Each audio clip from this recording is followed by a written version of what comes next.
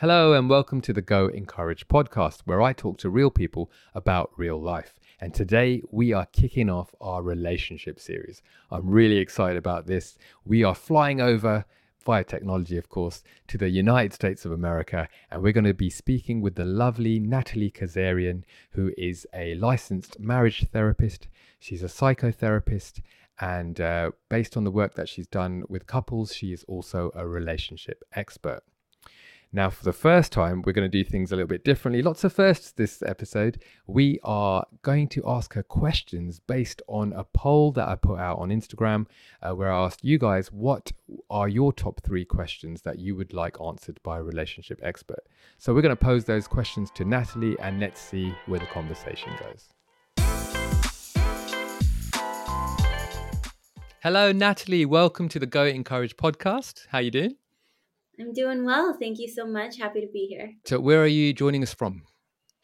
I am joining you from California. Right now, I'm in my home. This is also my office. I work virtually, and I split my time between Northern California and Southern.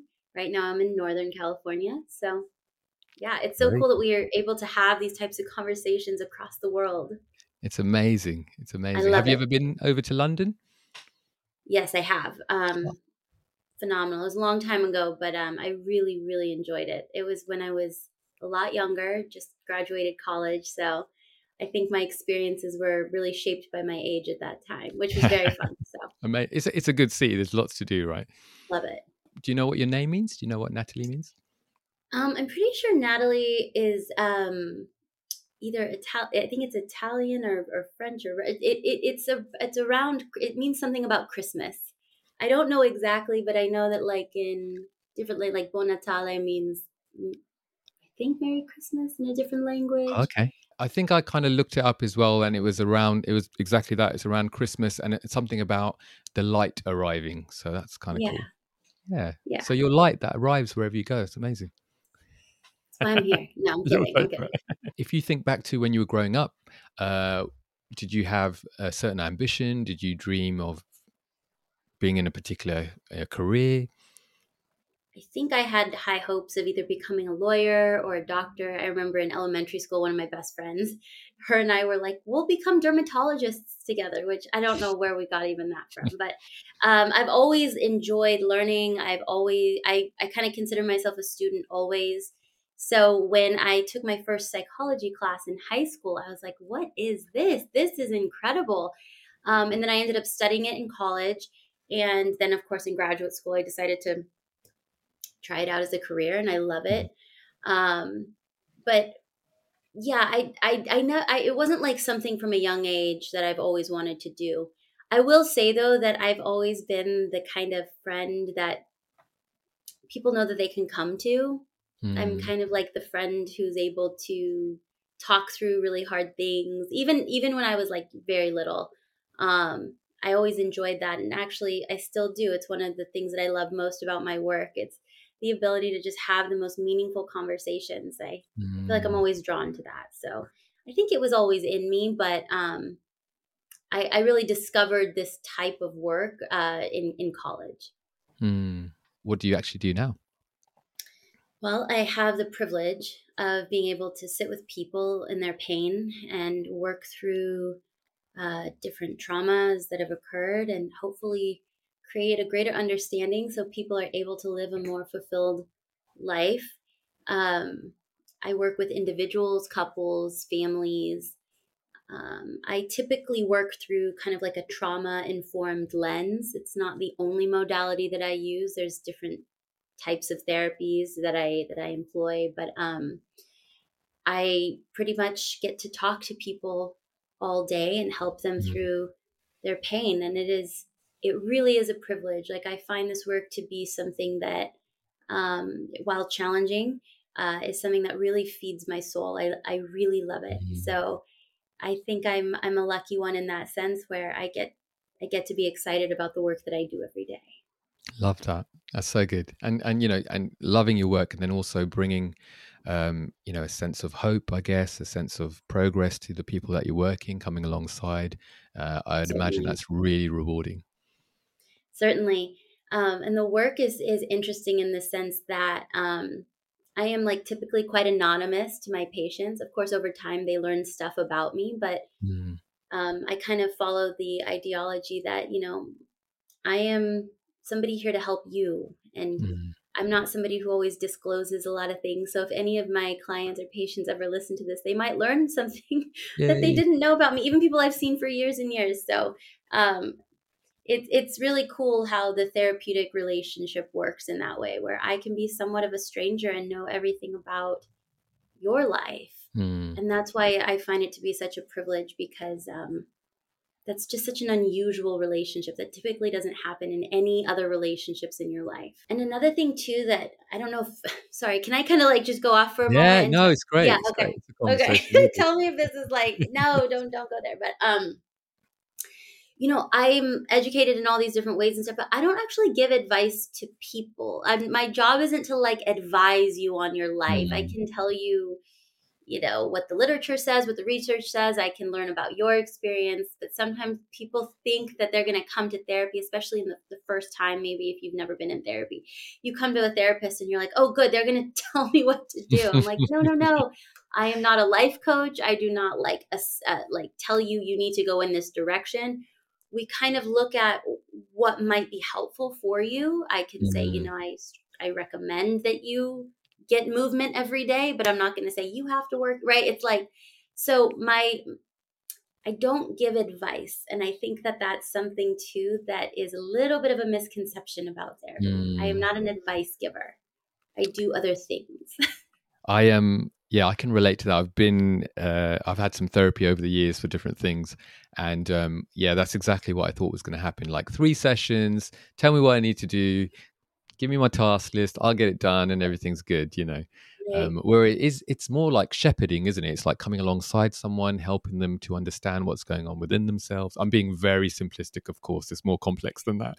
But No, that's actually really a beautiful way of saying it, and really wonderful, like an easy way of understanding it. I'm walking next to you, not in front of you or behind you. And so mm, I can only meet you where you have met yourself. I might have mm, ideas of where we're going. And of course, shepherding might be the right term, or guide, or counsel in that way. But um, you can't pull somebody who's not ready to go to a certain insight or understanding. mm, Um, and part of therapy is like really trusting the process. yeah, Therapy is so different than, I don't know, like taking an Advil or ibuprofen or something. It doesn't just like, oh, I'm in therapy now, everything is better. No, no, sure. no. As a matter of fact, sometimes things start to feel worse before they feel better, because of this Mm, way that we uncover. I talked about this on another podcast, but I think of us as like we're on like an archaeological dig of your life, and mm, certain things have been fossilized and crystallized, and it's our work to go in and very gently, very slowly kind of brush away the dirt to see what's here, and we look at it, we understand it. Whereas it's not just like a bulldozer coming in. It's not me saying, "Oh yeah, I think this is a daddy issue," right? It's not like that. So it's a lot more gentle and a lot more. It's a slow process, but it's profound. I mean, I mm, myself have benefited from years and years of therapy. So yeah. Excellent. I've got a few friends in my life. In fact, men. I don't know if that means anything to the next part, but that would just go, nope, I'm not going, or I yeah, have signed up, but they're not going to get anything out of me. And then when I speak to them, I'm like, well, actually, you're paying for a service, not just with money, but your time as well. And so instead of fighting the therapist, you might as well trust the process, and you'll get to places. It's not so much about the speed, but you'll get to authentic places, and your therapist is there to help you. So I've had a couple of those conversations just in the last 2 weeks, actually. So those are totally so agree. important to have.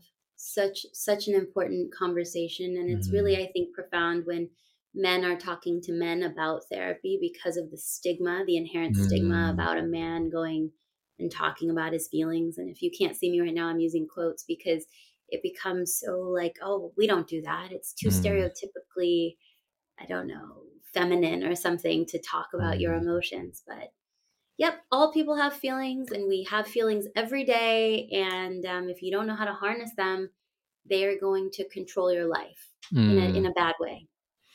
I agree. I think the root for me is always, look, if you're making decisions about your life, don't make them based on fear. Fair enough, you make the decision that you want to make, but don't base it on fear, because usually that'll end up in a regretful place. And it takes some courage to actually open up and speak to a therapist. It takes courage to be vulnerable anyway, doesn't it? So, um, Yeah, yeah. which is why I love so much what you're doing here with this podcast, talking about courage and the courage to just try to see things differently, try to understand yourself differently, try to have greater self-awareness. I Mm, think that if you've been living in a certain pattern for decades and decades, like most of us have, we can't even think that something is going to be different. We can't even fathom how a feeling or a situation could ever be different than the way it is. mm, But with a little bit of courage, with a little bit of vulnerability, with a little bit of just showing up in a new way, mm, it's about, okay, courage and trust really go hand in hand, I think. mm. Yeah, yeah, I love that. So good. I'm gonna do some quick fire questions for you, just to let's Good. warm up, and then we'll. I love how deep we've got already. It's brilliant. Quick one before I do. You've got some paintings on the wall there. Yes, I do. I am an amateur painter. I This is my wall of great thinkers, or at least the men that I perceive as great thinkers. They're all psychologists and people who have influenced me. This is probably the most notable. This is Sigmund Freud, and he's Yep. sitting in a chair.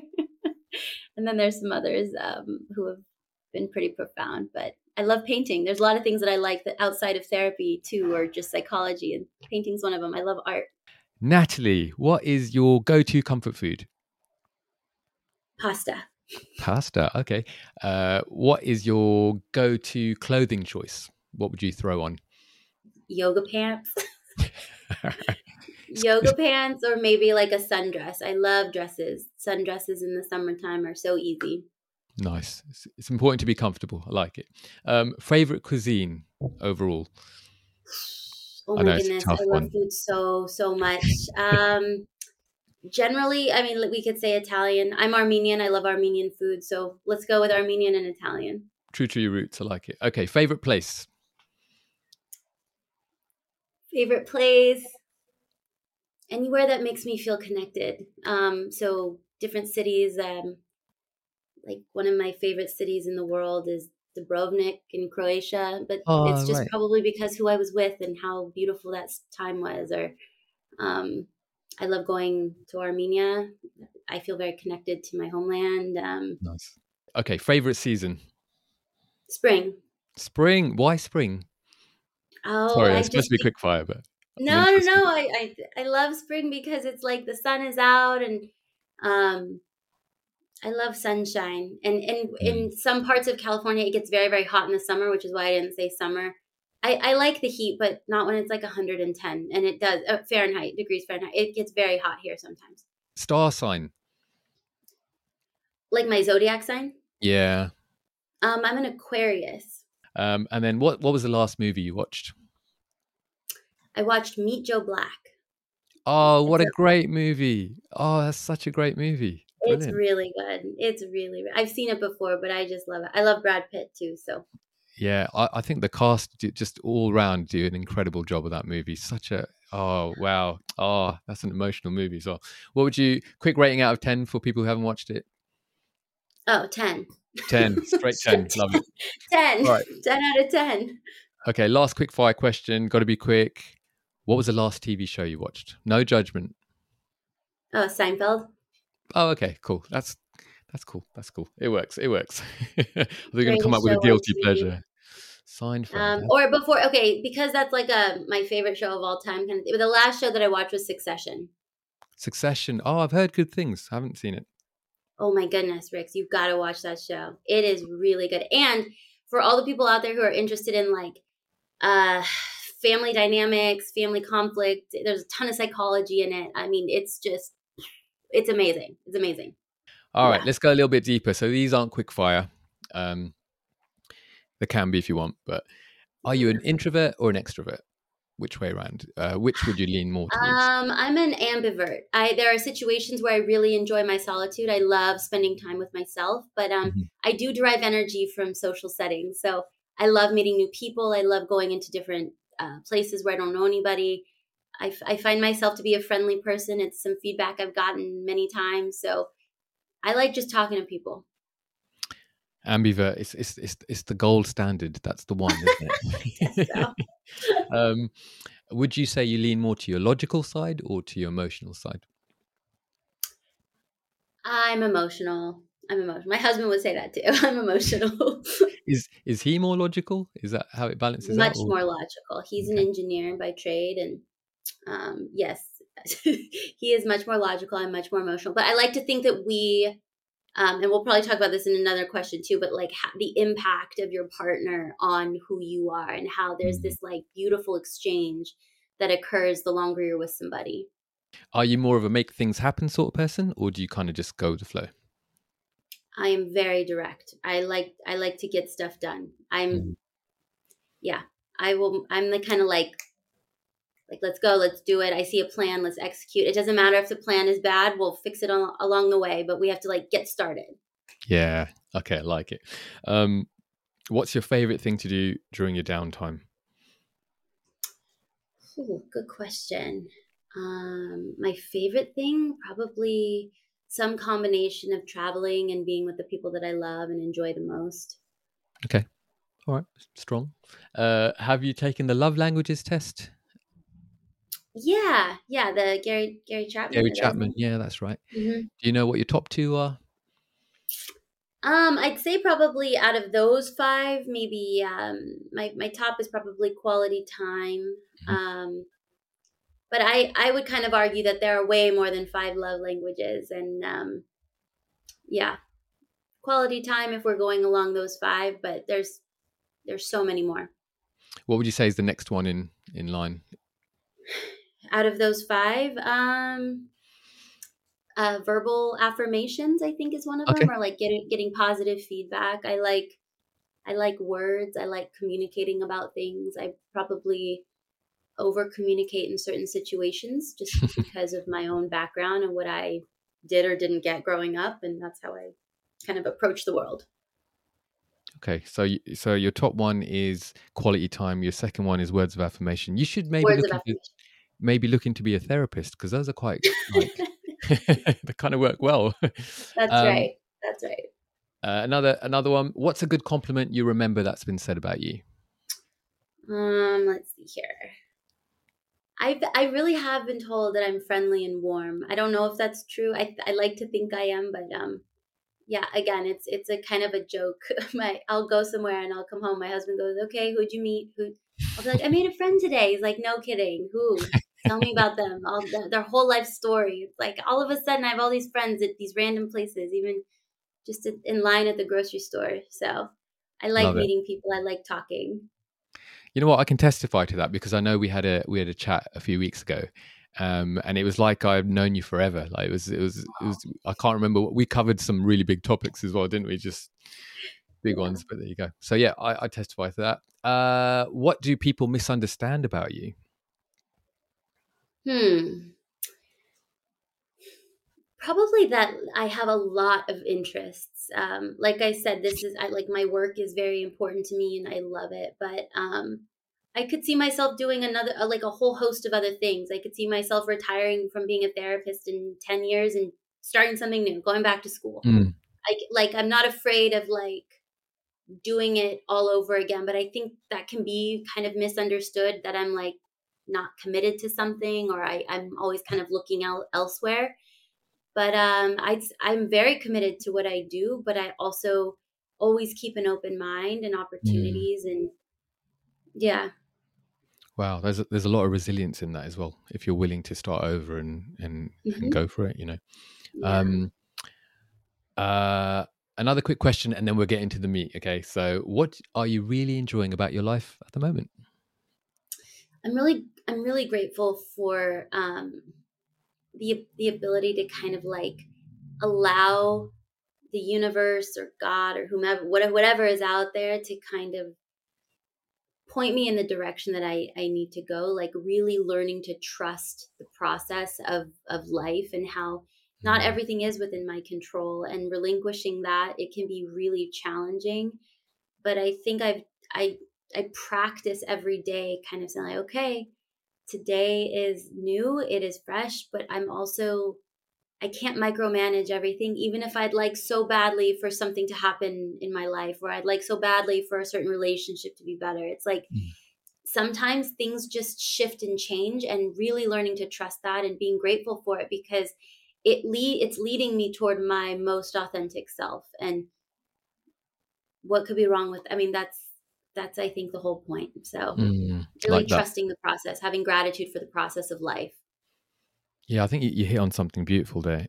That really is the point, isn't it? Of turning up and being who you are. I think we can Yeah. all get lost in being someone that we're not, or trying to be something that we're not. But yeah, I really Yeah. like that. That's strong. Um, I'm interested in, so part of going courage is to go. So yeah, we talk about courage, but the go part is to take some action. I think you touched on that a little bit earlier on. So I'm really interested in whether people have routines or a rhythm about their life that helps them stay productive. Do you have like a habit or a routine that you sort of follow, some kind of pattern that you apply to your life to see productivity? Yeah. So there's two things that really pop out to me. The first is the huge importance. Like I can't even stress this enough of being in touch with your physical body, movement, being able to engage in things that feel challenging and good for you, like whether if you like lifting weights or dancing like, but making it a priority in your life, because what a lot of people don't realize is that our emotions are very much tied to our physical body. As a matter of Mm, fact, trauma is actually stored in our fascia, in our body.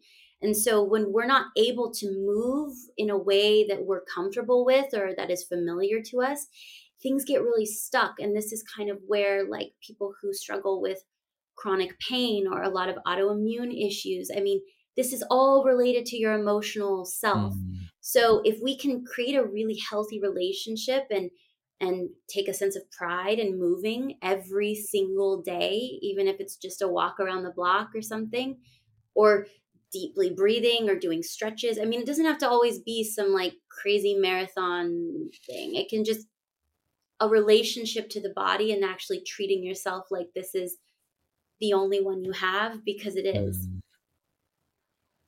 Okay, I like So that. that's the first one. Yeah. And then the second routine that is really helpful, I think, for people is um, journaling. Honestly, being able to take the thoughts out of your mind and put them on a piece of paper, and recognizing that that process is one that needs to be practiced as well. Um, Journaling is just, it's free, you can do it anywhere, it's profound, it can take you to places you never thought you'd go, and it's a really Mm, important way to emotionally process. And so for people who maybe don't have access to therapy or treatment like that, um, just writing down your thoughts and getting it out there as consistently as possible, like everything else, consistency is key, mm. um, is a really helpful routine that people can implement again, like right now, today. Yep. Yeah, there's no barrier to entry. You can just get started, can't you? Nope. And there's really no barrier to entry in movement either. I mean, Yep. you could move. I mean, we could do some movement right now, right? It's like we could do anything right now, and it doesn't have to be sold to you. You Mm, can it's free. It's your body is wise. It will move when it needs, if you allow the space. Like we have to tap into that wisdom too, that your body knows what it needs, and to give it what it needs. mm. Yeah, I like that really a lot. I know during lockdown, a lot of people were trying to keep active whilst being in their little bubbles and stuff like that. And one of the things we did was dance.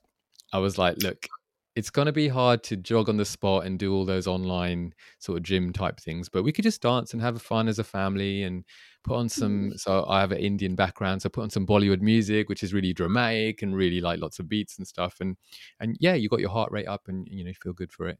And I'm so glad you said journaling, because we have put together we call it the Courage Journal. It's right here. And so Amazing. a few of us, three of us have put together, I don't know if you'll be able to see it on screen, but it's a guided daily journal. In fact, I'll send you a copy. It's available Lovely. in the UK. It's available in America as well, so I can send you a copy. Wonderful. But the idea is this 31 days um, of courage building. So Mm, there's 4 pages per day. One is a reflection. We can talk about gratitude and things like that, what you learned from yesterday. There's some quotes, some inspiration, a little bit of a challenge for those people who like to be challenged, and then a sort of a plan for the day ahead. A lot of it has been sort of purposely thought out to help you sort of process your thoughts and ultimately try and get them from out here and reflect back to you what's actually going on in the inside. it's incredible. That is absolutely incredible. Yeah. So people can find it online, or where can people find that? So that's at goencourage.com. And then it Nice. has links. It's all via Amazon, so really easily accessible and things like Yeah. that. But yeah, I Amazing. really Well, I want look you to. forward to receiving it. Thank Yeah, I'll you. give you a copy. I'd really be interested in your feedback as well with your professional background. So that's cool. Wonderful. Wonderful. All right, we've got there. We are here, and I just want to let everyone listening know that actually this podcast was done a little bit differently. None of these questions have come from me. Um, Actually, that's not true. One question came from me, and the rest of the questions came from a poll asking people what their top 3 questions were in terms of relationships. So you are answering questions that have been pulled together from lots of people, and I know they'll be eager to hear the answer as well. So here we go. Why do you think romantic relationships are important? Why do they mean so much to us? Well, from a purely anthropological perspective, we need romantic relationships for the perpetuation of our species. So a lot of it is around how we mate and connect. Now, living in kind of this very modern time that we do, there's all of these different ways that people can procreate with or without a partner. I mean, it's not required any longer. Um, and I think the importance of romantic relationships has kind of shifted into this postmodern kind of era. Esther Perel, who's a really wonderful kind of guru in the couples therapy world, Mm, talks a lot about how people are now getting into relationships as a way of trying to increase their level of happiness, and how we sometimes rely really heavily on our partners to like create our happy life. And she goes into it way better than I can about how that's not realistic, and the expectations that we place on people is really hard. But I tend to agree, though, that people connect on a romantic level because they want to be happy. They want to increase, in addition to, of course, like you may want to reproduce, but there are people who get together who never want to have children, and that's perfectly reasonable.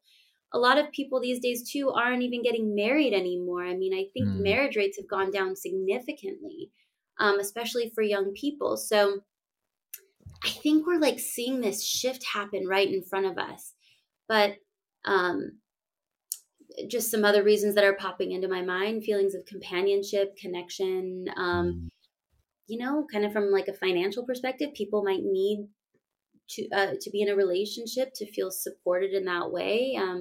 And then, of course, the different roles that you might play in your relationship really could benefit you. So I think there's mm. all sorts of reasons that are yeah. And I forgot to mention love, which I probably should. Kind of, But yeah. I Go on. think that relationships and happiness and love kind of all go hand in hand. But we have these Mm. really high expectations of our relationships now that, for better or worse, are there. Okay, great answer.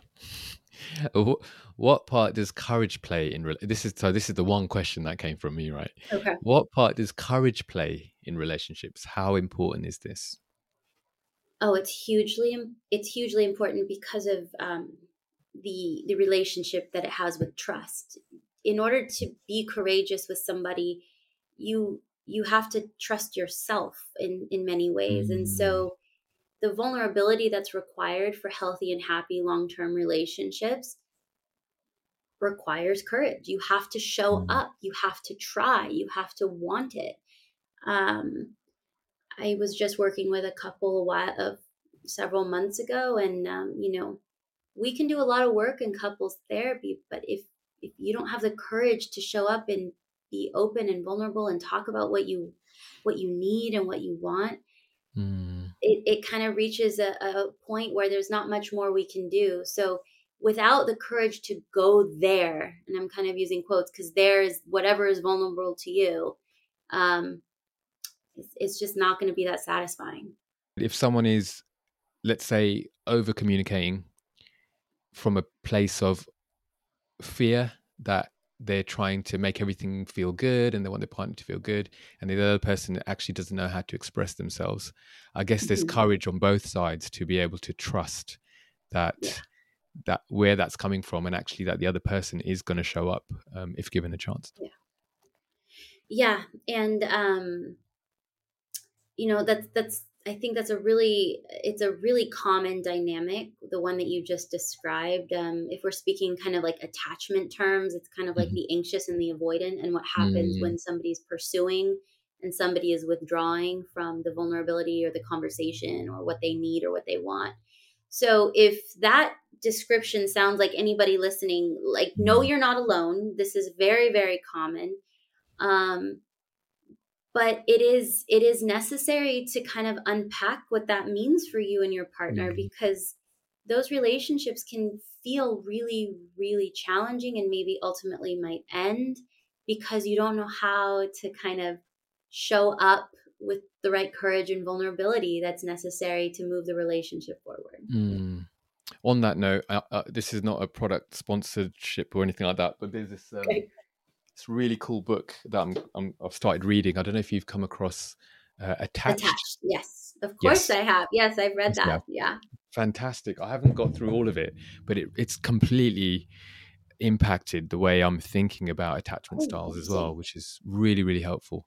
Um, Yes, yeah. yes. And what's really cool about attachment theory, is that, you know, like most things, I think in life, people try to take the quiz and put themselves in the box and like, this Yeah. is what I am. I am securely attached. Or I'm anxiously attached. Or I'm avoidantly attached. These attachment styles, as they're called, are highly flexible. They're Mm, plastic in the sense that you can learn what attachment style you might most identify with. And mm, it can shift and change with greater self awareness. mm, It can shift and change depending on who is on the other side of that relationship. So we might find that we're really, if an anxious person is highly attracted to an avoidant, which can happen, mm, um, with the right self work and inner work, they might find that they find somebody who's securely attached, and then they're working through their stuff, their anxious attachments with the secure person. And they have a completely different relationship, a completely mm, different dynamic, and they're no longer anxious in the relationship. And it's like, well, how did that work if it's a fixed thing? It's like, well, mm. attachment styles are not fixed. Yeah, So yeah, I that's like. like a really good piece of news for anybody who's like, oh, shoot, I found out I'm avoidant or I'm disorganized in how I attach to people. It's like, Mm. that's okay. But do the work. Do the Do the work to work. understand why Mm, and how and where it came from and who you pick as partners. And oftentimes people who maybe are at the beginning of their journey or who have never done therapy or done that kind of inner psychological work, they find that mm, they date the same person over and over and over again. It's just a different mm, face or they look different, but we're attracted to the dynamics of things. And that's really usually what needs to be assisted with or counseled or mm. shepherded, as you've said. Yeah. I did some work with a therapist and I was like, oh, well, this person. And she came back to me and she said, well, your work is for you and their work is for them. Stop trying to do their work for them. You've got to do the That's work right. within yourself. And when I got that, it really helped me to understand, well, Mhm. actually, if I can, change that neural pathway or whatever it is, I can, or change that mindset, that thinking, actually I show up for me, not for anybody else. And that kind Yeah. of, links to what you're saying. It's not a set in stone, this is your attachment Mm-mm. style and that's it. You're doomed. That's it, um No, and yeah, and I mean, your experience just kind of with that. I mean, it can, not to like flip the script real quick, but like I'm sure it was very jarring for you at the very beginning when your therapist was like, "Hey, let's take care of your side of the street first. Like, you don't Mm, need to worry about that. I mean, that feeling of like, oh, is something wrong with me? It's like, no, no, no, nothing's wrong with you.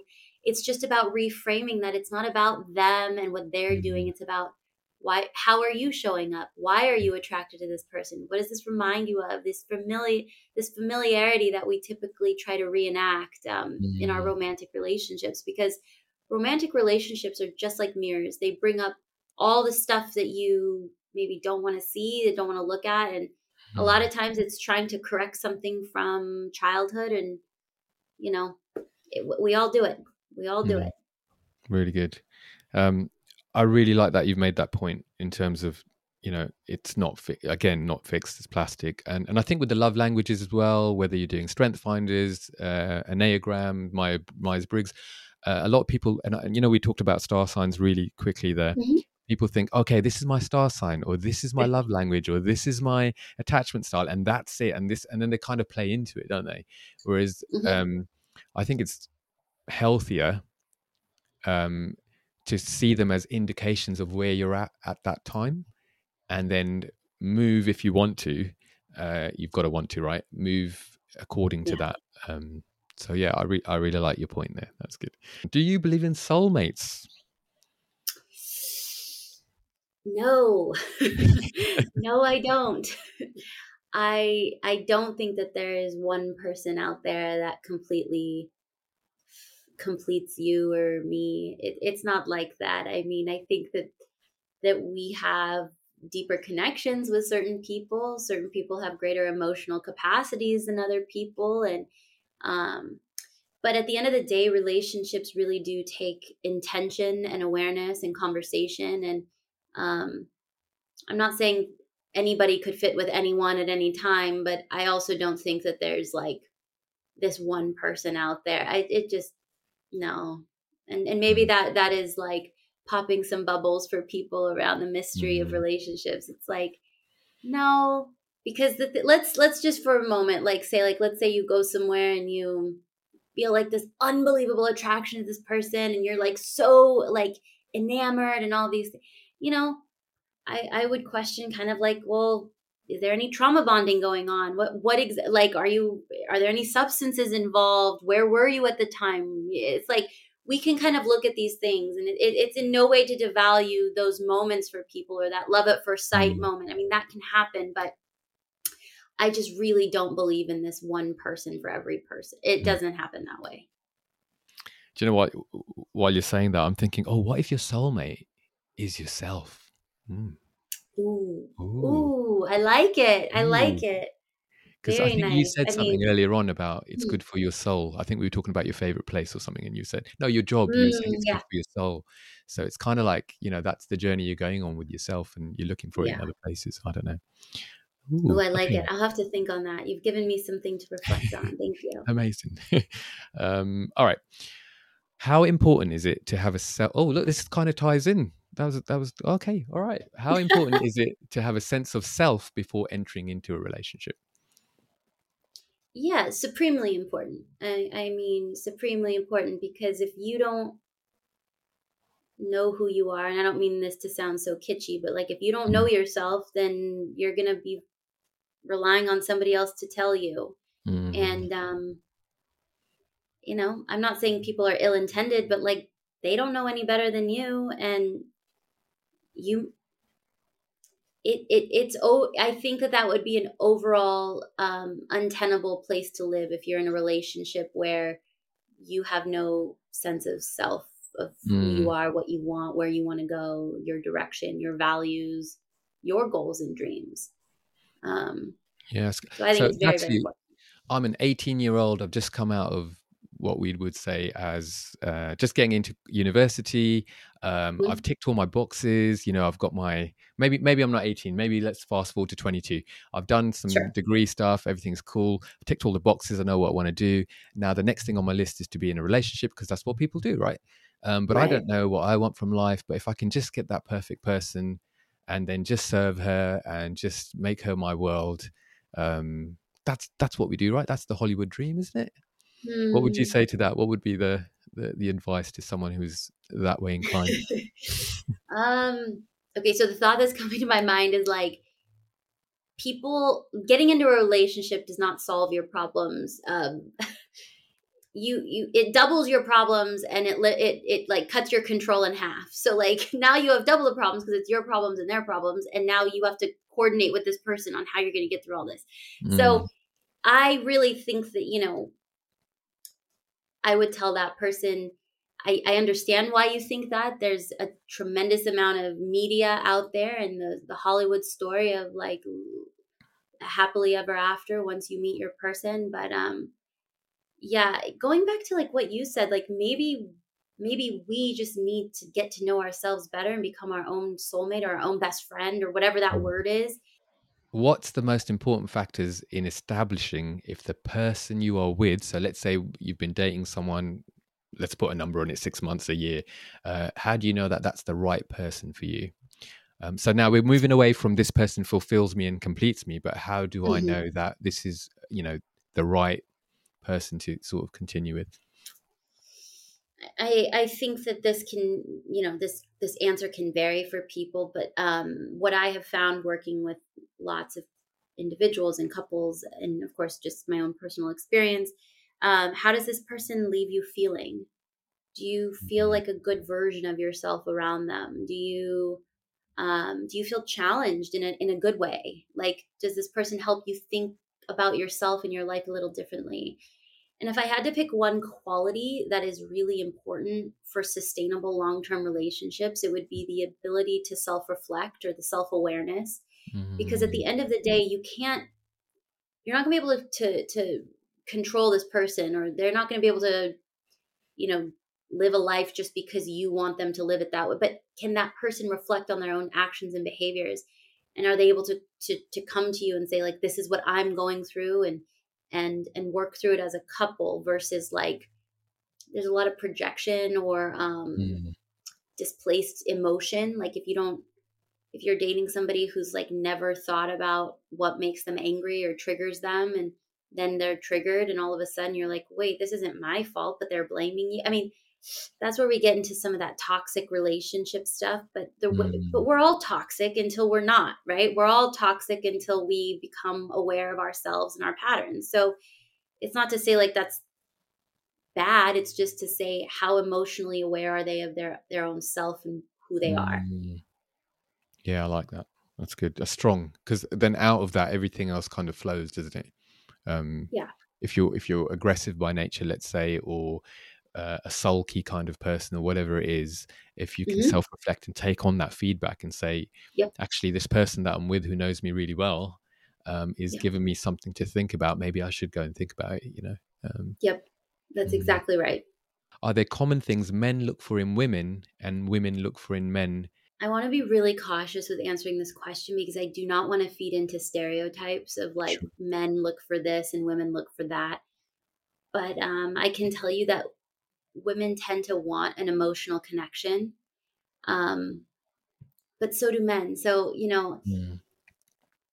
I think maybe a better way that I can answer this, if I can almost like tweak the question, it would be to understand the capacity of the person that you're wanting the relationship with. So if you have like a really deep artistic kind of like person who wants to get involved in all of these kind of unconventional things, it's probably not going to work with somebody who's like doesn't care about that or can't go there with you even in conversation. So I think it's more just about looking at what are your particular values, and regardless of gender, and Mhm. how do you communicate those values to the person that you'd like to be in the relationship with. And Mm. I think it can look a lot of different ways, but I don't know if I even want to answer like men look for That's cool. this and women look for that. Sure, sure. There's a lot of stuff out there, Yeah. um, and Yeah. when I've spoken to, I used to run a group where we had about 45 men, and it was really interesting going in with a mindset and then actually looking at the reality of what was going on. And what I found was that men look for an emotional connection. It just tended to look different Yeah. to to what you would assume that was, because whatever the stereotypes are. Okay, what advice would you give to those who have been dating? I think we've kind of covered this, to be fair. I want to move on. Um, what advice would you give to a couple who've just got married? What would be the first, like really good first steps post marriage? Post marriage, I'd say find a couples counselor that you can create establish a relationship with. Not that you need to go see them all the time, but kind of like a primary care doctor, like somebody that you know that you can go to when things get tough. Having that kind of preventative thing in place can actually relieve a lot of tension in relationships. Mm, So that would be my advice. It would be go find a therapist or a clinician who you can establish a dynamic with so that when things come up, because they will come up in your marriage, you have somewhere to go and process it. that's really good. So simple. Yeah, it's that simple. And most couples therapists too. I mean, you may find variability in this, but like if you go see them for a few sessions and then you say, "Can I call you when I need something?" They usually say yes. So Mm, if you find that a therapist won't do that, I mean, then just find a different therapist, which by the way, if something doesn't fit, just always find a different provider. But most couples therapists, especially if they have a foundation with you, that you can kind of do like an as needed or maintenance based or just mm. like a few clusters of sessions with them. I really like that because we get life insurance, don't we?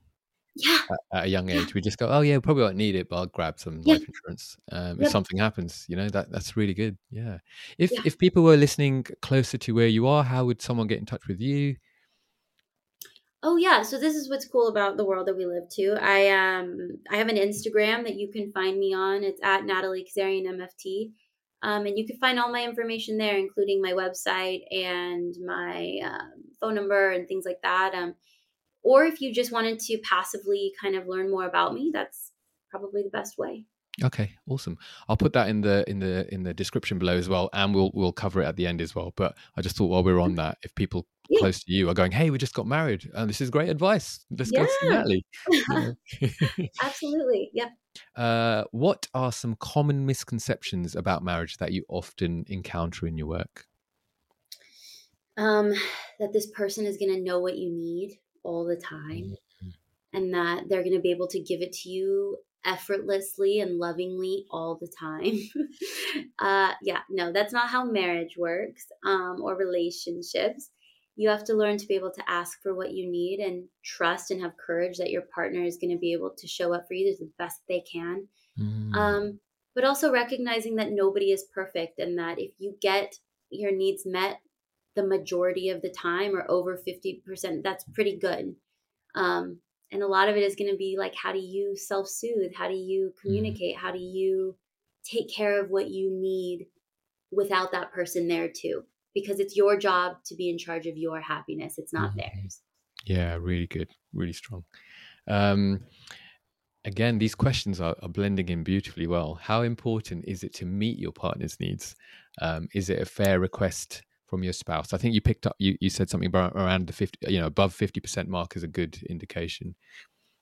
Yeah, I mean, again, I think this kind of goes back to like, how does this person make you feel generally? Like, are they Mm, attentive to you? Are they attuned to you? Do they listen to you? Do you have funny if humor is valuable to you, like do you guys laugh together? If it, I don't know, intellectual conversations, politics are important, are you able to talk to your partner about things like that? And it's not to say that if they can't do that with you then they're the wrong partner, but it is to say that you know when you choose to get married or remain in a committed partnership, like you're going to be having a lot of conversations with this person in addition mm, to a lot of meals. So I mm, always tell people too that before you get married, ask yourself like, can you talk to this person for 10,000 meals? Can you have a meal with them once a day for the rest of your life? Like, mm. is this do you want that person on the other side of every dinner that you have?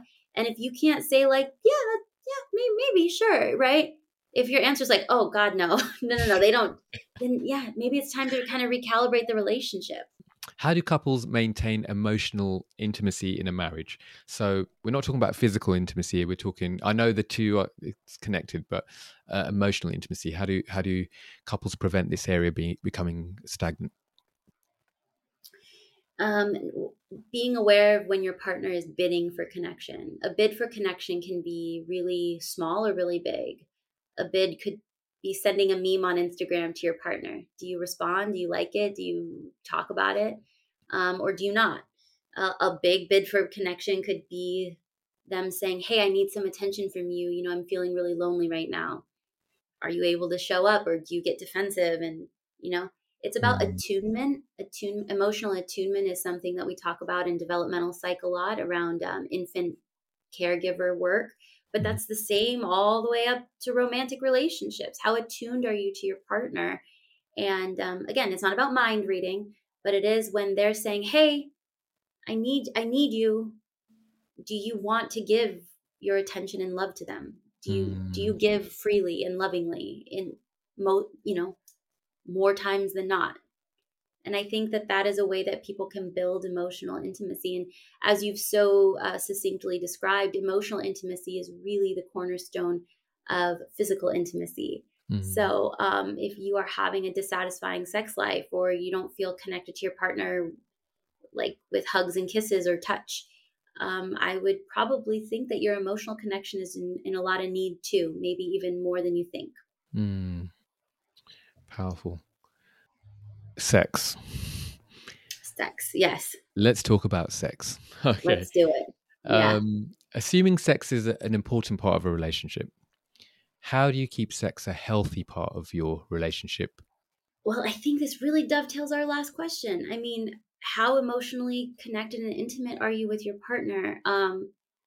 We don't always get our physical needs met at the time that we want them, but are you able to communicate with your partner about what your sexual needs are, Mm, what good sex looks like to you? And I want to be very clear, it's probably not as traditional as society has made it sound. So, mhm, there's typically a lot of shame and secrecy around the topic of sex and sexuality.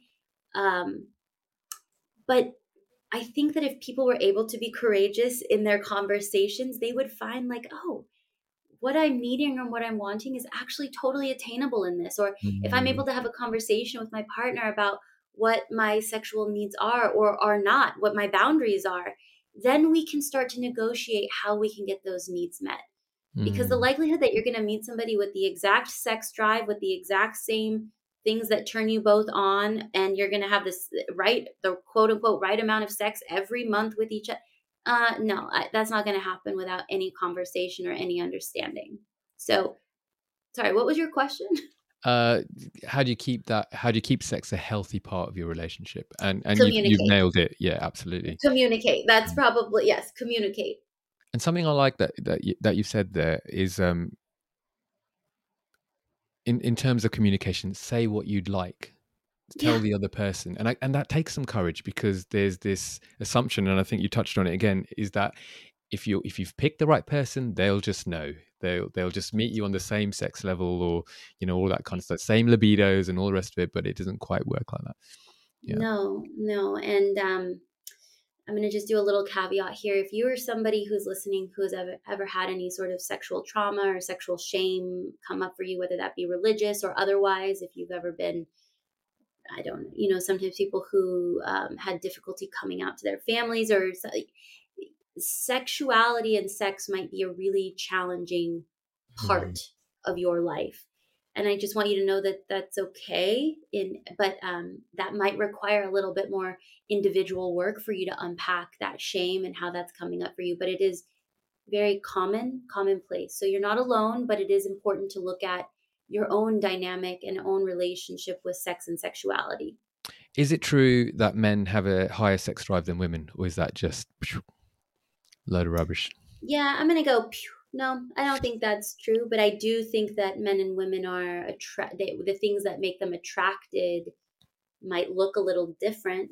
Female arousal looks a lot different than male arousal in terms Mm, of what happens to the female body versus what happens to the male body.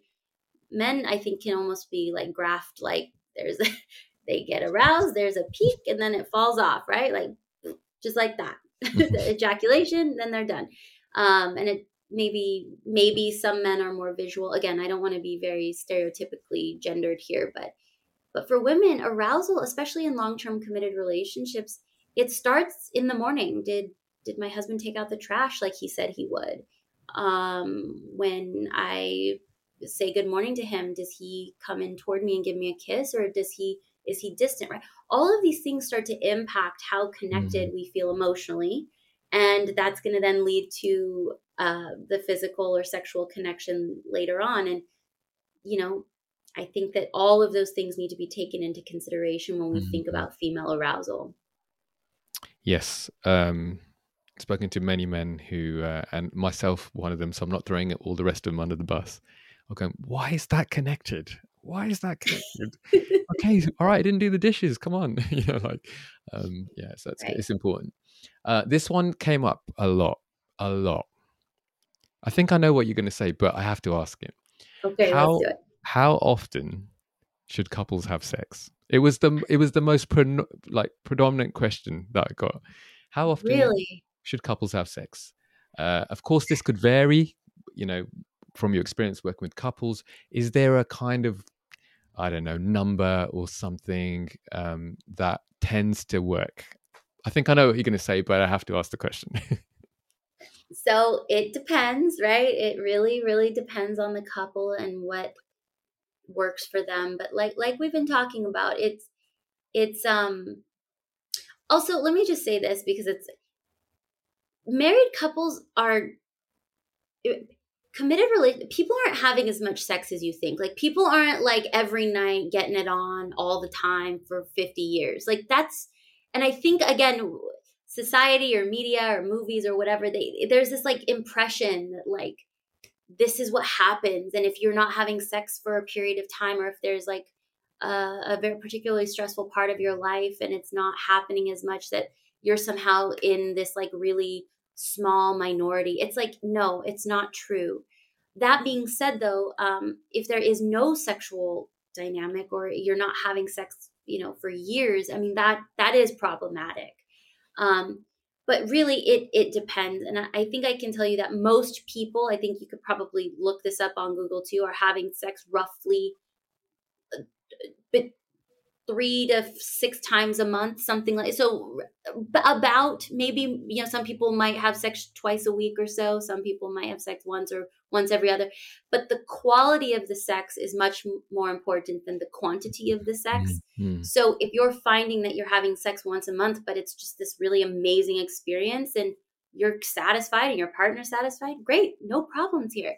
mm, Now, if there's a mismatch, I mean, that could be work for a couple's therapy session, or that could be a mm, conversation, as we've been talking. You can just talk to your partner mm. about what you're needing. And, maybe for some people, they don't have the same libido or the same sex drive as their partner. But there might be creative ways to help a partner who has a higher libido. Because at the root of it, we talked about emotional connection. And Yeah. at the root of physical connection, it is about connection, isn't it? More than anything else, it's about Yes. connecting with the other person. So that ties well with what you said there. I think the last one on sex before we move on: when sexual intimacy is lost and only seems to carry importance to one partner in a relationship, how best would you suggest trying to rematch that, bringing it back together? Oh man, this is a tough one, because I in no way want to devalue or diminish the importance of either partner's Mm, needs. But I would go into kind of like, well, when did it start to go down, and what happened? What happened in the person's life, whether it be the man or the woman? Um, I think that's really, really individual. And I really would recommend, like, go talk to a sex therapist or a couples counselor about that, because both people's needs are important. mm, Sometimes we tend to devalue the physical need or the sexual need as just being like, well, he's a dog and all he wants to do is have sex. It's like, yeah, maybe, but maybe not, right? Maybe not. Maybe that can be valuable and important too. But without the context of when did it start to diminish, or when did it start to go down, um, I think it'd be really hard to answer that question generally. mm. So I'm sorry, I don't know how to answer that. That's okay. That's cool. But it sounds like if that is the case, because three people texted me that question, Yeah, we're saying get some help, get some answered help, yeah, communicate about it, and see where you're at, and when did that start going down. So, yeah, yeah. And I know how hard that can be, because you know, I will say this too: the mental state of your partner impacts sex a lot. So like things like depression, anxiety, these really impact a person's libido. So, is your partner depressed? How long have they been depressed? And again, I'm speaking just very generally here. If that doesn't Mhm. fit whomever asked this question, that's fine. But Mhm. um, you'd be surprised how often depression comes up and like why we're not having sex in the relationship, but nobody knew that they were depressed. And it's like, yeah, Mhm. that's what's going on. So speaking with a trusted therapist could be really helpful in a situation like that. Brilliant. Brilliant. Okay. Switching gears a little bit. Should Okay. couples have long-term plans? 3, 5, 10-year plans, let's say. Hmm. Um, it depends. It depends. I will say that there are certain ages that certain things need to happen just biologically. Mhm. If you are a woman and you want to have children, you likely need to do it before the age of 45. I mean, science can help and all of this. But if you are then dating somebody who has said they don't want to have children, that might, you need to talk about that. I think it's more important, I think, for people during childbearing years to have those conversations. But if you're somebody who doesn't want to have children, or you don't want to, you're fine kind of living just wherever the wind blows. I don't know if 10 years down the line is important to talk about. I Mm. just, it really, really depends. In this situation, I'd say it's contingent upon if the two people are planning on um, having children together. I think that that is really the most important. Now, that being said, if you have completely different values, that is Mm. something that really needs to be. Values are very, very important to Yeah. discuss, and maybe that kind of dovetails long-term plans, you know, but Yeah. maybe it doesn't either. Um, but I think companionship, marriage, and long-term relationships look different when you're 20, 30, 50, or 70. It just looks Mm. different. And I don't know how important the older people get after that critical period of time for Mm. having children. If that's, I don't know how important it is to talk about a 10-year plan when you're 70. I don't know. I Yeah. don't, it may be, it may not be. Yeah, I like that you landed on values. I think values speak a lot, don't Yeah. they? Because then you know that wherever you're going, plan or no plan, if your values are aligned, you're Hmm. kind of walking the same sort of paths. Hmm. Yeah, that's good. Attachment styles. Can avoidant and anxious attachment styles break the cycle and move closer towards each other? Yes. Okay, and Yes, then yes, yes. Resounding yes. It's gonna take some work, but yes. so the follow up to that is what would be good steps? Like, what would be a good next step? Let's say. Okay, let's talk about like without the resource of therapy, because that might not be help or available to everybody listening. But Mhm. going back to the idea of self awareness and self reflection, are you able to reflect on your own particular style or the way it's manifesting in this particular relationship? If you're avoidant, can you talk about being avoidant without becoming too defensive? Like, can you create the awareness within yourself of like, you know what, I do tend to do this. And when my partner brings this up to me, she's not or he's not trying to criticize me, but they are trying to help me see that something is not working. Mm. Um, so to be able to talk about things non-defensively requires self-awareness first. So that would be the first step, I would say. Cultivate self-awareness and learn Mm. about attachment. Learn about, maybe Yes. read the book Attached, or there's also tons and tons of other books that are really important and helpful. But cultivate self-reflection and awareness. How would you best reignite communication in a silent relationship? So now we're talking about the relationship is really dramatically degraded. It's got to a place where now you're just giving each other the silent treatment. How would you best Oof. reignite communication in that situation? Oof. Silent treatment is, yeah, I would wonder kind of how long that's been going on, and when that began. And without getting too diagnostic here, sometimes when one person's giving the silent treatment, it can be a form of emotional and psychological abuse. So I would just wonder, like, if you are in an abusive relationship, the treatment looks very different than if you're just like, I don't know how to talk about this thing with my partner. Mm. Um, So I don't want to vilify silence, because sometimes silence is a symptom of something that can absolutely be worked on. But I would Mm. also say that if you're in a relationship where the person is continually giving you the silent treatment, I would be curious with you about um, the the long term impact on you in that relationship, and I would question if this is the right relationship to be in, Mm. because we can't make people reignite communication if they use silence as a tactic. Mm. That's good. I was Did that answer working. your question? Yeah, that Sorry. does. I'm just gonna, because I remember working with someone. I have to be careful here because they might watch. Uh-huh. And it was a guy, and so I was kind of saying to him, if you don't talk, how are you going to move forward in this relationship that you're struggling with? Yeah. And his response was, "I'm so hurt. I can't find the words to talk." Mm, And so it's a little bit different to what you're saying there, because they don't see any hope. mhm. Um, so that was interesting. I was a little bit lost for words there. Yeah, maybe I misunderstood how you were asking that. Of course, No, I silence can think I make think people your more answer hurt. was really good. I think what you said was really good. I Okay, guess I'm okay, playing on a wide spectrum, so I'm going, okay, that's sure. good. How about people who are kind of coming at it from this angle? Because both are valid. Absolutely. And it is valid to feel hurt and not know how to communicate it. And that is valid. It is valid. And I think your advice is, I mean, I'd say go talk to a couples therapist, like, or excuse me, individual, even, like, Mm, start to try to find the words, have the courage to find the words. If you don't know the words, go find somebody who can help you with the words then. Because long-term tenability in relationships, when there's that type of silence, or stonewalling is another way of saying it, kind of like mm, icing people out. Yeah, no, that's abusive. So if we're not talking about the abusive kind, go talk to somebody and find the right words for yourself. Figure it out. mm, And that's kind of that figure it out ability I've been talking about. Like, you have to have the courage to go toward that. Otherwise, mm. the relationship will suffer.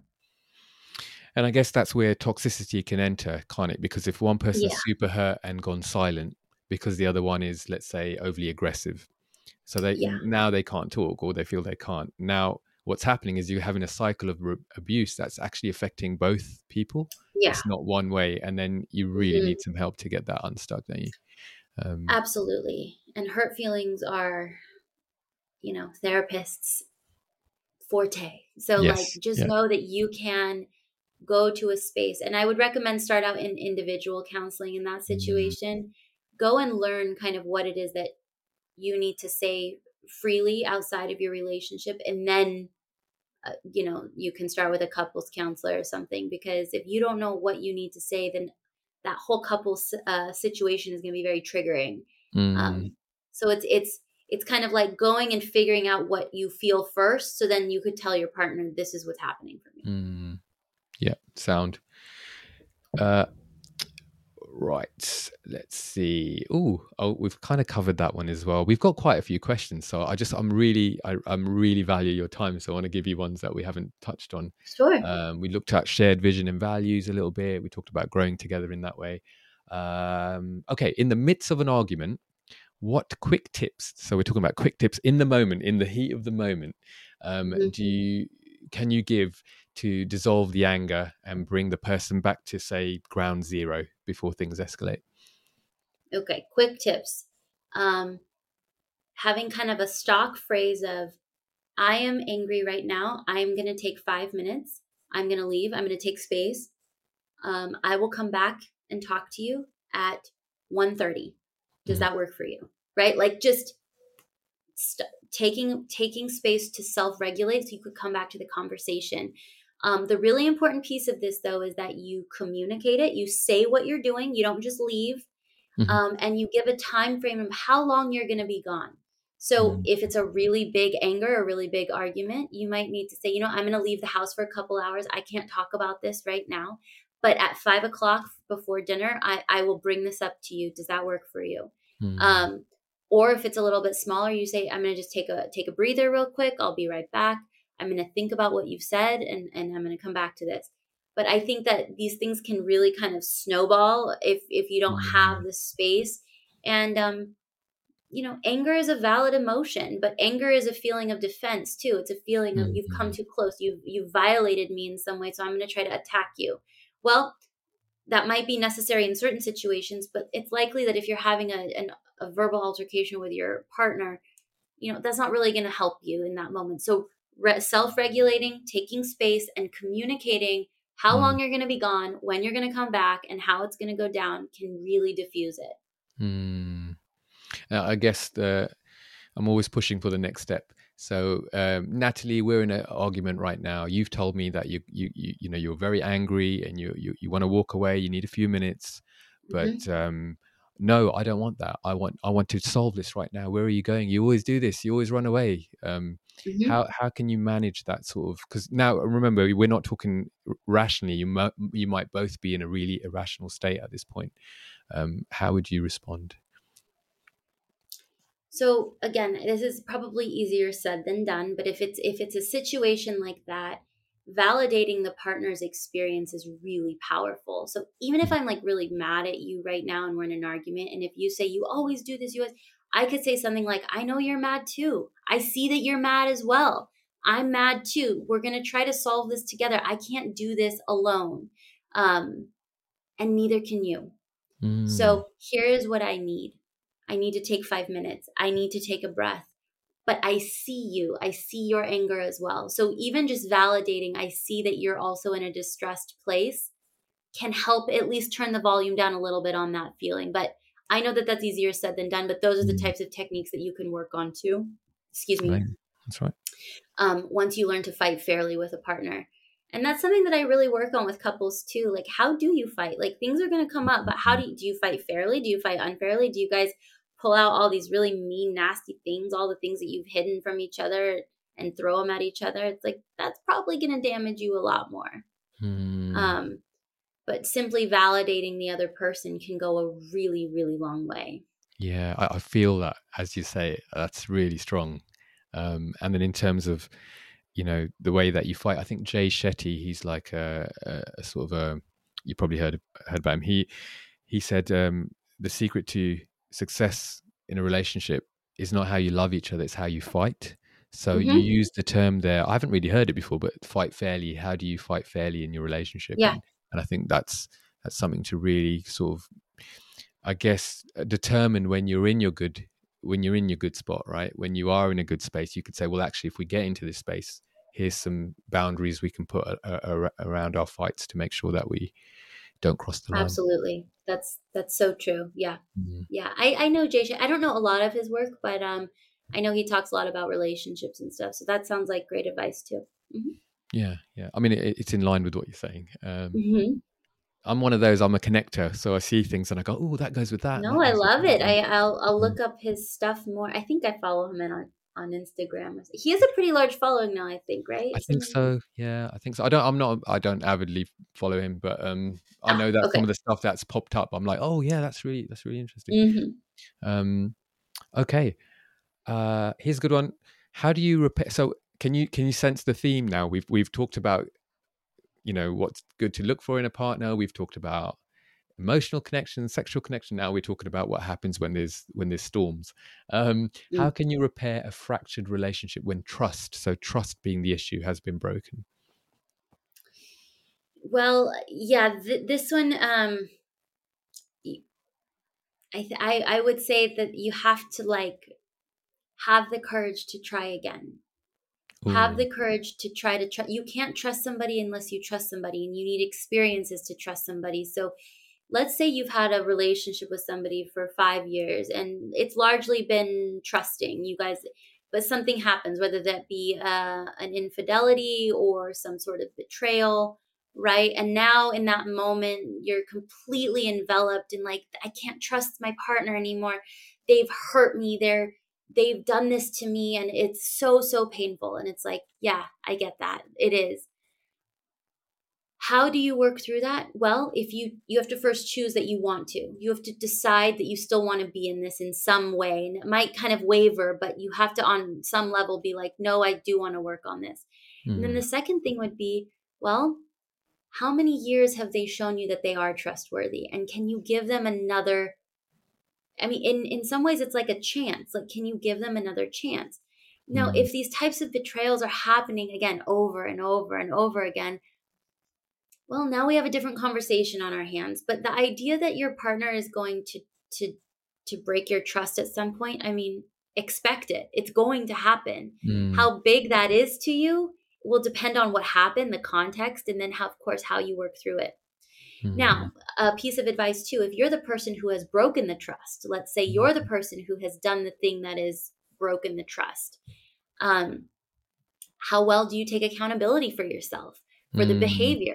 Are you able to speak to it in a way that is defenseless and not attacking? Like, you made me do this, or we haven't had sex in a year. That's why I had to go have sex with that person. It's like, mm, are you able to take ownership over your own behaviors, and how do you communicate that and take accountability to your partner? Because the likelihood that um, that person is going to want to give you another chance will really depend on how much contrition do experience. Do you come back? Are you able to put words to it, or are you mm, like, what's the big deal? It happened once, it won't happen again. Can we stop mm, talking about it? But the emotional connection has to be rebuilt before anything else. And that really comes back to self awareness, self mm. reflection, accountability. How are you showing up? And are you able to take accountability for your behavior? Yeah, that's really good because if I came back, so again, Natalie and Rix, I've broken your trust. Um, Yeah, we've talked about it, you've brought it up, and I've said, well, I did it because of this reason. I've already said I'm sorry. right. We've already had like maybe we had a really cool connection Yeah. afterwards, and I am really sorry. But why do you keep bringing it up for all that kind of Hmm. thing? I guess there's an accountability on the person who's broken the trust, whatever that is, to I'm not saying, I don't know if this is the right term, but just be sorry for it maybe forever. Like, I don't mean you grovel forever, but just go, yeah, I recognize 10 years ago I did that thing. I did apologize and I still own that, Hmm. Um, Yep. and the interesting thing with that is it actually builds trust, doesn't it? I know it That's does. so weird. It does. But that, what you're talking about, it's such a useful technique. I mean, it's a strategy in many ways that you can employ, but you have to be able to kind of own it over and over and over again. And I think that that sometimes is hard because we might feel shame if we're the person who has broken the trust. I don't want to be reminded how shitty of a person I am. Sorry, can I say that? Yeah, yeah. How bad of a person I am, or what I've done to my partner whom I love. I don't want to think that I did something bad all the time. It's like, I do get that, but part of this is being able to transcend that and say, I've hurt my partner first, and I Mm, need to take care of my own shame and guilt in a way that it does not supersede their hurt in this moment, because I've done this. I have done mm, this and it was bad. And that doesn't make me a bad person forever. It's something that occurred. But the repetition of, yep, I did do that. I know it hurt you, and I will be sorry as many times as you need me to be sorry for it.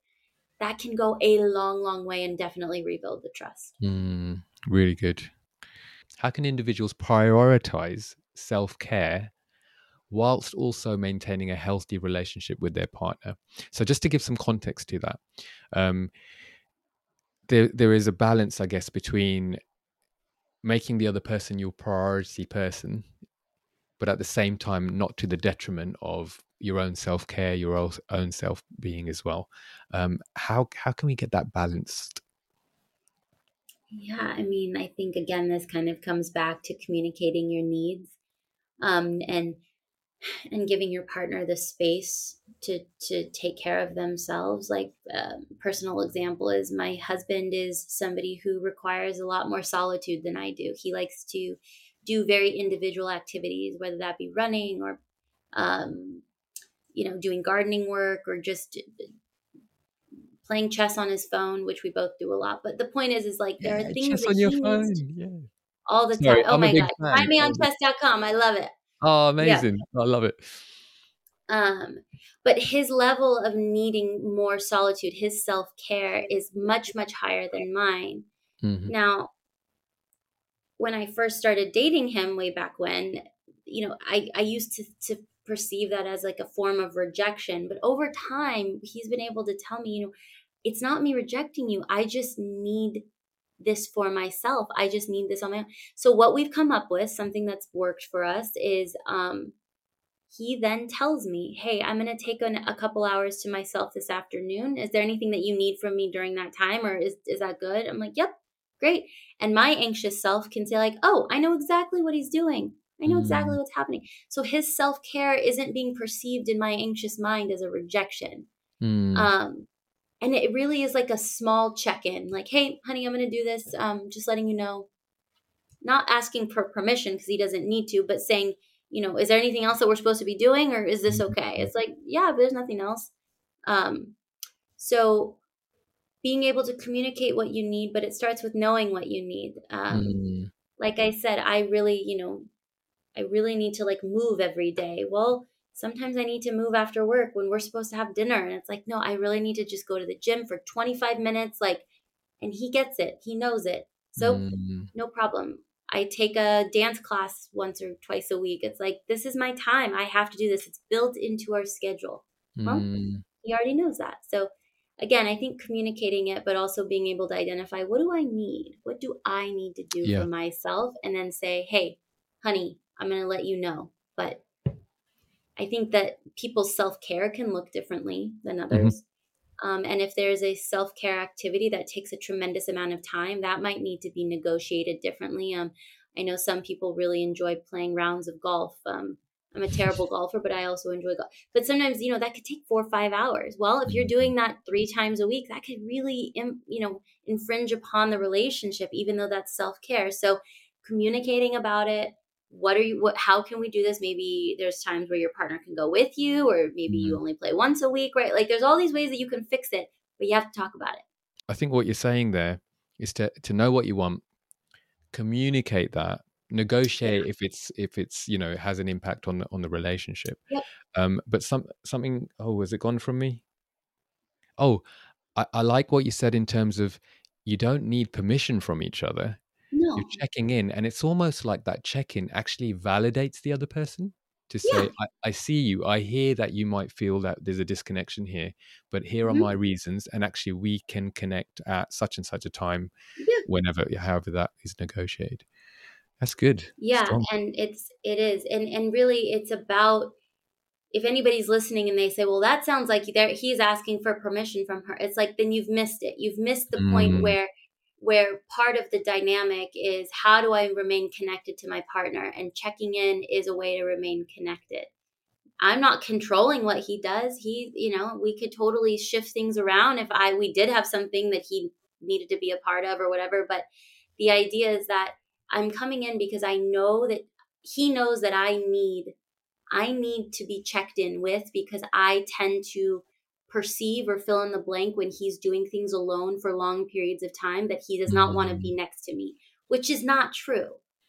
It's not true. So mm, he knows that I need that, and that's him showing up in an emotionally connective way for me. So that then is going to impact how close I feel to him, how mhm, communicated, and then that's going to impact how sexually connected I feel. I mean, it's going to impact like a whole bunch of stuff. mm, So mm. those are the small moments where it's like, well, I'm not going to ask for permission. It's like, well, do you care about the emotional connection? Because really, this is just a check-in. This is Yeah, just a check-in. yeah, it's good, really good. It's so interesting that when you really break it down, it's quite simple. Yeah, But actually, to do that while the complexity of life is going on, it's like, I um, know. oh, here's one. It's a long question. Let's see if we can get through it. What advice? I just want to read it correctly. What advice would you give to someone in a relationship when one person inputs and works on their flaws, but the other one refuses to accept their development areas in a way that's negatively impacting the relationship?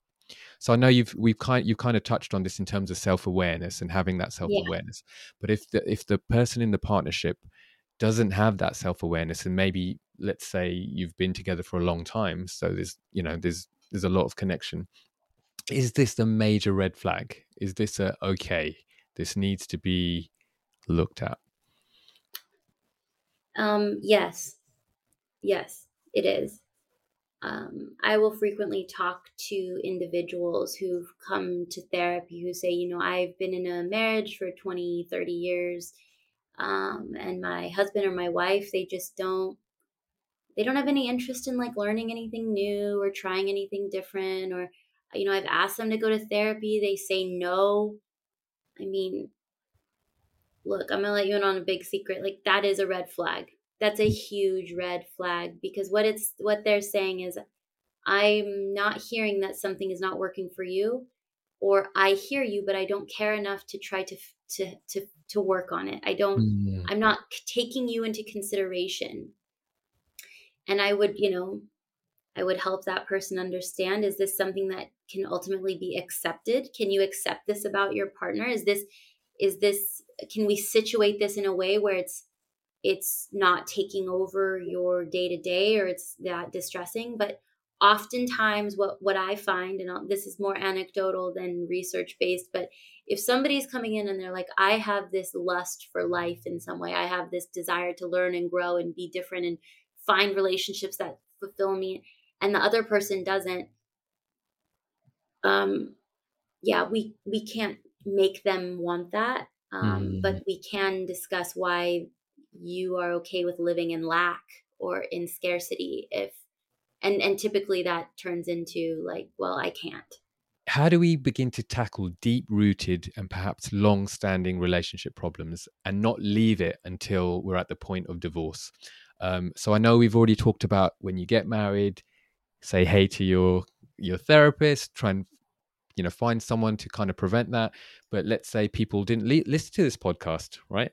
So they're only coming back to this later on in life, and they're like, oh no, we're at this point where we've just got so many deep rooted issues. Um, where do we begin? Um, Well, you begin with finding a couples counselor. I mean, okay. And is that what again, they would look for? We've talked about therapy, but would it be specifically, okay, go for a couples therapist? Like that's kind of a good starting point, and then trust that they would say, well, actually, you need individual therapy based on whatever's sure. disclosed. Yeah, I would say you can start there. You could also start with individual counseling.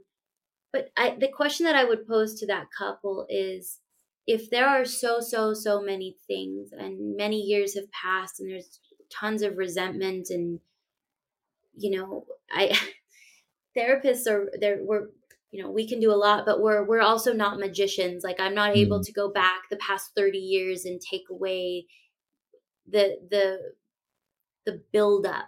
Like, there is a buildup that can occur, and it happens where people say, I've reached a critical point where I'm really not able to try it any differently with this partner. So, um, again, I don't want to be quick to saying like that's never going to work, but without, again, the self-awareness, the support system, the therapy, without asking yourself or recommitting to the relationship in some way, like we're both committed to working on this and making this different. Mm.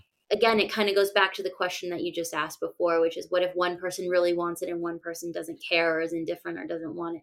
It's like, well, then you have some work to do individually to ask yourself, is this worth the work? Because it Mm. really becomes work at that point, emotional work. Yeah. Not impossible, but it is work. I like the way you phrased it as well, because if you get to a place where you go, okay, here's some work we need to do, but actually I Yeah. don't want to do it. Yeah. That in itself is the answer, isn't it? Because right at the beginning, you talked about you don't give advice, you're not there to tell people what to do.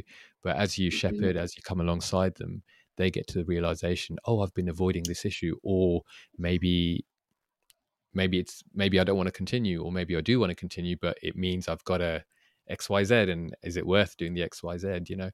Those sorts of things. Yeah. Yeah, and something else, just another myth buster in here. It's not my job as a couples therapist to keep you together. I have no Mm. vested interest if you stay in this relationship. I have no vested interest in terms of like keeping you in counseling for couples work. My job is to help both of you see what the other one wants and facilitate communication and goal setting and all the things that I can do. But I tell people typically, in the intake call when I do a consult with somebody, especially for if one person is calling. I mean, I would say this to both of them, but it's not my job to make sure this relationship stays together. Mm-hmm. Um, and that actually can be quite jarring to some people because they go, then, well, what is your job? And then I explain, I'm here to guide you. I'm here to create understanding. I'm here to create space, Mm-hmm. bring about different education and modalities to help you bring warmth, help create empathy. Mm-hmm. But it's not my job to make you be in this. I think there's so much power in that as well. We talked at the beginning, didn't we, about anonymity? Can I say the word? If you're anonymous, they don't know enough about you. Anonymity. Yeah. Yeah. I still can't say it. Is that right? Did Armenia. I say that? Anonymity? Now I'm thinking of, And now yeah. Yeah. Whatever. We know what we're whatever saying. you know Yes. what we're saying. Yeah. It kind of gives you power because let's say you're an uncle, you're an auntie, you're a mom, a dad, your children are coming, they're in their relationships, you're a religious leader, maybe you're a community leader or something, and you have a vested interest, it can warp the way that you're seeing a relationship. Whereas if you go to an external source, it's like, well, the keys are in your hand. It's your choice. It's up to you what you want to do, not, giving you whatever the wants or the thinking Yeah. is from the other person. So yeah, that's kind of, I never thought about it like that before. It is. It's a really different kind of way of approaching it because you're right. I mean, culturally or in your family, maybe, nobody ever has gotten divorced, or people just tend to live dissatisfied relationships because they don't know any different. It's like, that's what I'm saying. Like, things can look different. And this, of course, is where courage comes in. Mm, Because do you have the courage to actually live an aligned life, a life that is what you want? And it's not to say that you'll never waver. I mean, it's very healthy in relationships at times for you to say, I'd rather not be in this relationship right now. I mean, mm, that's totally normal. But do you come back to it and say, no, I do. This is what I want. But mm, if you're spending months or years being like, this is not what I want, yeah, coming to see me after 20 years or 10 years or even just a few months, it's like, yeah, I can't make your partner want to be mm, here. And I mm. can't make you want to stay in this, but I can help you see how it's going to be okay, how Yeah. you're going to be okay no matter what. I'm remembering something. I had someone in my life who was in a physically abusive relationship, and nobody knew about this.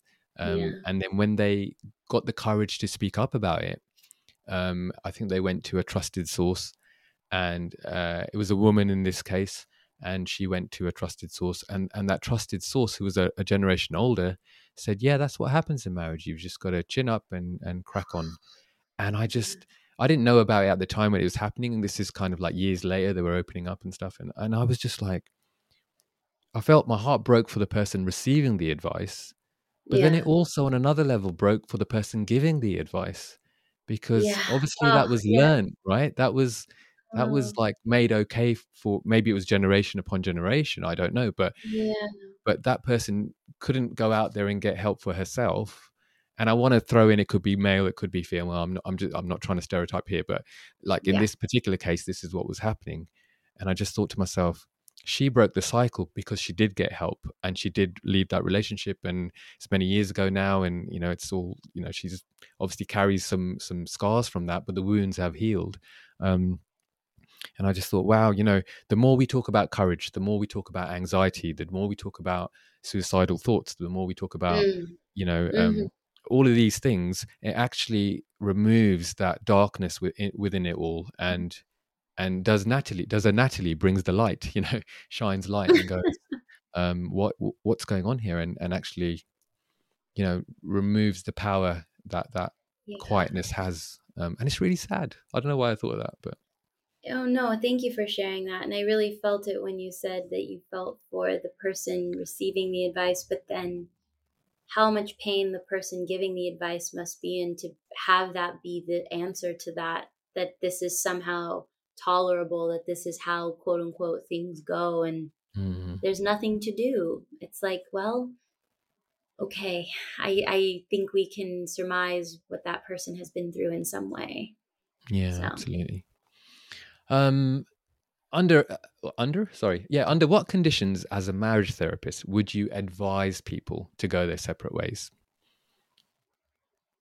well, I don't give advice, right? But let's go with that question. Hmm. If somebody is in an abusive relationship, Hmm. whether that be narcissistic abuse, physical abuse. We Mm. have to be able to call it what it is. And so that might be a situation where I would say, this is this you might need to really look at. Do you want to? Should you be in this? I just want to hone in on the word abuse because it does get thrown around a lot. Mm-hmm. I've struggled with anxiety in the past. It was a really tough time, and so when someone says, "Hey, I'm really anxious about the new Marvel movie. Is it going to be good?" It kind of gets my back up because I'm like, "Hang on, you're using that word out of context. You're a little bit maybe nervous or excited or whatever it is, but not anxious." So with abuse as well, from my understanding, it's about not giving the other person free will choice, and it's Mm-hmm. about controlling or manipulating a situation. Yeah. Is that right? Is that Yes, you're spot on. okay? All right. That's right. And again, like a lot of things aren't abuse. They're just like challenging dynamics that can totally be worked through. But if anybody's listening and your partner hits you, screams at you, demeans you, manipulates you, threatens you, that qualifies as probably abusive. And I encourage you to get some help. Rix, I don't know if there's a way to like put down any hotlines or any like safe Mhm. lines for people at the end of, I don't know where this is going to be posted, but Okay. just to have a resource for people, Yeah, the that's a great suicide idea. hotline, the domestic violence hotline, things like that. I want to make sure people who are listening, if they're in a situation like Mm. that they have a resource that they can use. That's a great idea. I will look up some. If you have any of those for the states, chuck, send Yeah, me an email. I'll put them in the I'll description, send and it to I'll do you. the same for the UK as well. So if you are listening, Right, we're in different countries. Forgive me, I forgot. Yes, you're right. I'll send you in the United States, brilliant. the suicide hotline and things like that. Brilliant, brilliant. And just to add to that as well, if you are listening and you're not quite sure if you need help, just ask anyway. Just ask anyway. Yeah. It Yes. might not be as extreme as something, but sometimes we're a bad measure of what we need, and sometimes Hmm. we tolerate what we shouldn't be tolerating. So yeah, I Yeah. agree with you. I think it's good to put some signposting links down there. Yeah. Um, Next question is pretty much where the other question was. The only difference with it is, what if kids are involved? What if maybe you're married, maybe you're in a relationship, and you've got children Hmm. involved? Um, it's complicated. I get that. It's Um, complicated. I'll keep this as simple as possible. Protect the children. mhm, Protect them.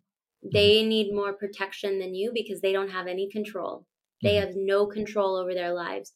So whether they are, especially if they're young children, if you're in an abusive situation, you need to get them out of there, and you mhm, need to get them out of there now. mhm, Not to be an alarmist, but these things have a way of kind of prolonging, or like, I think it'll be okay, or the person who's abusive or screaming or physical, they only do that when they drink, or they only do that when and they're not doing that anymore, so it's okay. Well, no, no. Um, so protect your children, and whatever that means, get them out, mhm, take them somewhere else. Maybe it means you need to get out. If you can't do it for yourself, can you do it for your kids? mhm, mhm. Um, yeah, that's my advice. It's maybe a little simplistic, but it's just protect them. Protecting is good. And I want to flip completely in the other direction. And so here's a situation where people say stay together under most circumstances, maybe not physical abuse and extreme emotional abuse, but stay together even though you're not happy, even though things aren't really working, but stay together for the children's sake. That's a common thing that Mhm. gets said. What are your thoughts around that? Well, I would say that culturally, different cultures really do promote that. Certain religions promote that as well. I'm not here to demonize anything like that. If you come from a culture and that is a part of it and you abide by that, go ahead. I mean, again, everybody gets to decide their life. But from kind of a psychological developmental perspective, we are modeling constantly for our children. And so, what would you want your daughter or your son to see? Would you want them to see Mm, you being in a marriage that is completely dissatisfying, that is maybe at times abusive, even if it's not extreme? Would you want to see them, or would you want them to? Would you want them to emulate your marriage? Would you want them mm, to be in your marriage if they were? And if the answer is no, or oh my goodness, absolutely not, then it's not really about the children. Then it's about your own fear. It's about your own fear of what will happen. Now, I'm not saying that divorce can't be traumatic. I'm not saying that it's not hard. I'm not saying it wouldn't be difficult to get out of it. But what are you modeling for your kids? Because they're Mm, watching. mm. And I guess that feeds into what you want to do. So if we're modeling something to the children that's not healthy, and we both know it's not healthy, are we willing to either put in the work that might be uncomfortable, might be really challenging, or are we Yeah. willing to, separate and say, if I turn up for myself, I'm going to be a better husband, not a husband, sorry, a better father or a better mother to the Yeah. children as well. So it's kind of, again, comes back to that, it does depend on the individual, and they really have to show up for themselves, don't they, once they've made a decision. There's a quote, I'm going to totally botch it, but I remember reading this somewhere online, and it was like, would if you asked a parent, would you die for your child? They would probably say, yes, of course I would. There's nothing that I wouldn't do to protect my child in any way if they were in harm's way. But then the next question was, would you live for your child? Would Mm, you do the things that you needed to do to exhibit a healthy, happy life? Would you change your relationship to the people around you in order to show self respect, self dignity, integrity? Would you live for them? Would you do the things that you needed to do to become the best mother or father that you can be, even mm, if that looks non-traditional in some way? And that's always really spoken to me when I work with parents, because I do parent coaching as well, mm, helping parents see, like, it's not noble to stay with just a partner just because of these children. That's so much pressure on the kids, because ultimately they're going to go off, they're going to live a life, and now you're still here. So what are you promoting exactly? And do you even mm. know that you're promoting it? Yeah. Can a divorce be successful without a complex lawsuit? Is it possible? Yes, that it is. And as a matter of fact, in the United States, there are several different ways to get divorced. And one of them is called through a process called collaborative divorce. And I actually do collaborative divorce work as well. It's basically where you create a team of people. So it's not litigated. You don't go to court at all. And that's a huge marker of why it's called a collaborative divorce. But basically, you get mental health professionals, attorneys, and financial advisors involved to have a team of people to help these two people who are married uncouple in a way that Mm, does not cause tremendous emotional or financial damage. Now, does it always work perfectly? No, but there are actually structures set up in the United States, at least I can speak to, where you can divorce in a way that is as amicable as possible. It's really, really powerful, especially if you have a family with children, young children, and you're getting divorced. This can be really helpful because there's somebody advocating on behalf of the child and the family mm, unit. And it's mm. basically saying, even if we're not married, we can have a family. It's just going to Mm. look a little differently. Yeah, yeah. That's good. All right, moving away from divorce, because we've kind of done Let's the move whole away. journey Okay. from dating to marriage to all the kind of. Let's go. Let's. So this it was the second most common question. What is the secret to a great relationship? So I think it's a nice one to end on because it kind of sums up what's been said already. If you could Yeah. sum up this conversation, what is this? What are the nuggets for a great relationship? What can people take away Okay. if they just Let tuned me in and see. boarded to the end? Let me see. If you're going to take one thing away from this podcast, this is it. Um, Cultivate self awareness. Recognize your own needs and be able or learn to communicate them to your partner in a way that feels respectful, and respectful both to the relationship and to yourself, and learn how to approach your partner from their perspective. Sometimes a technique I'll use in couples sessions, depending on the couple, I'll say, I'd like you to now argue the other person's point. I want you to be so aware of what your partner needs that you could argue it to them. And it really creates this empathy. So empathy is kind of at the cornerstone of emotional connection, and emotional Mm, connection is at the cornerstone of physical intimacy, and physical intimacy is at the cornerstone of sexual intimacy. So as you can see, all these things, like, really, it's kind of like a ladder or like a staircase. They all build on each mm, other. But it starts with you. It starts with your own self awareness, your own ability to put your defenses down and have the courage to look at yourself and what needs to grow or change or be understood. Well put. What a great summary. Great. Fantastic. It has been an absolute pleasure talking to you today. Likewise, likewise. This was absolutely lovely. You are such a wonderful conversationalist. And as someone who really loves conversation, I thank you so much for having me here. I'm hoping we can be friends after this as well, and touch base every now and then and see how the other Yes. person is doing. I just want to throw out there for anyone listening as well, we actually don't know each other. We don't have any mutual friends. I think I saw some of your content on Instagram. I started following you, and then after, I don't know, a year or a few months, I was like, Natalie would be an absolutely amazing person to have a conversation with.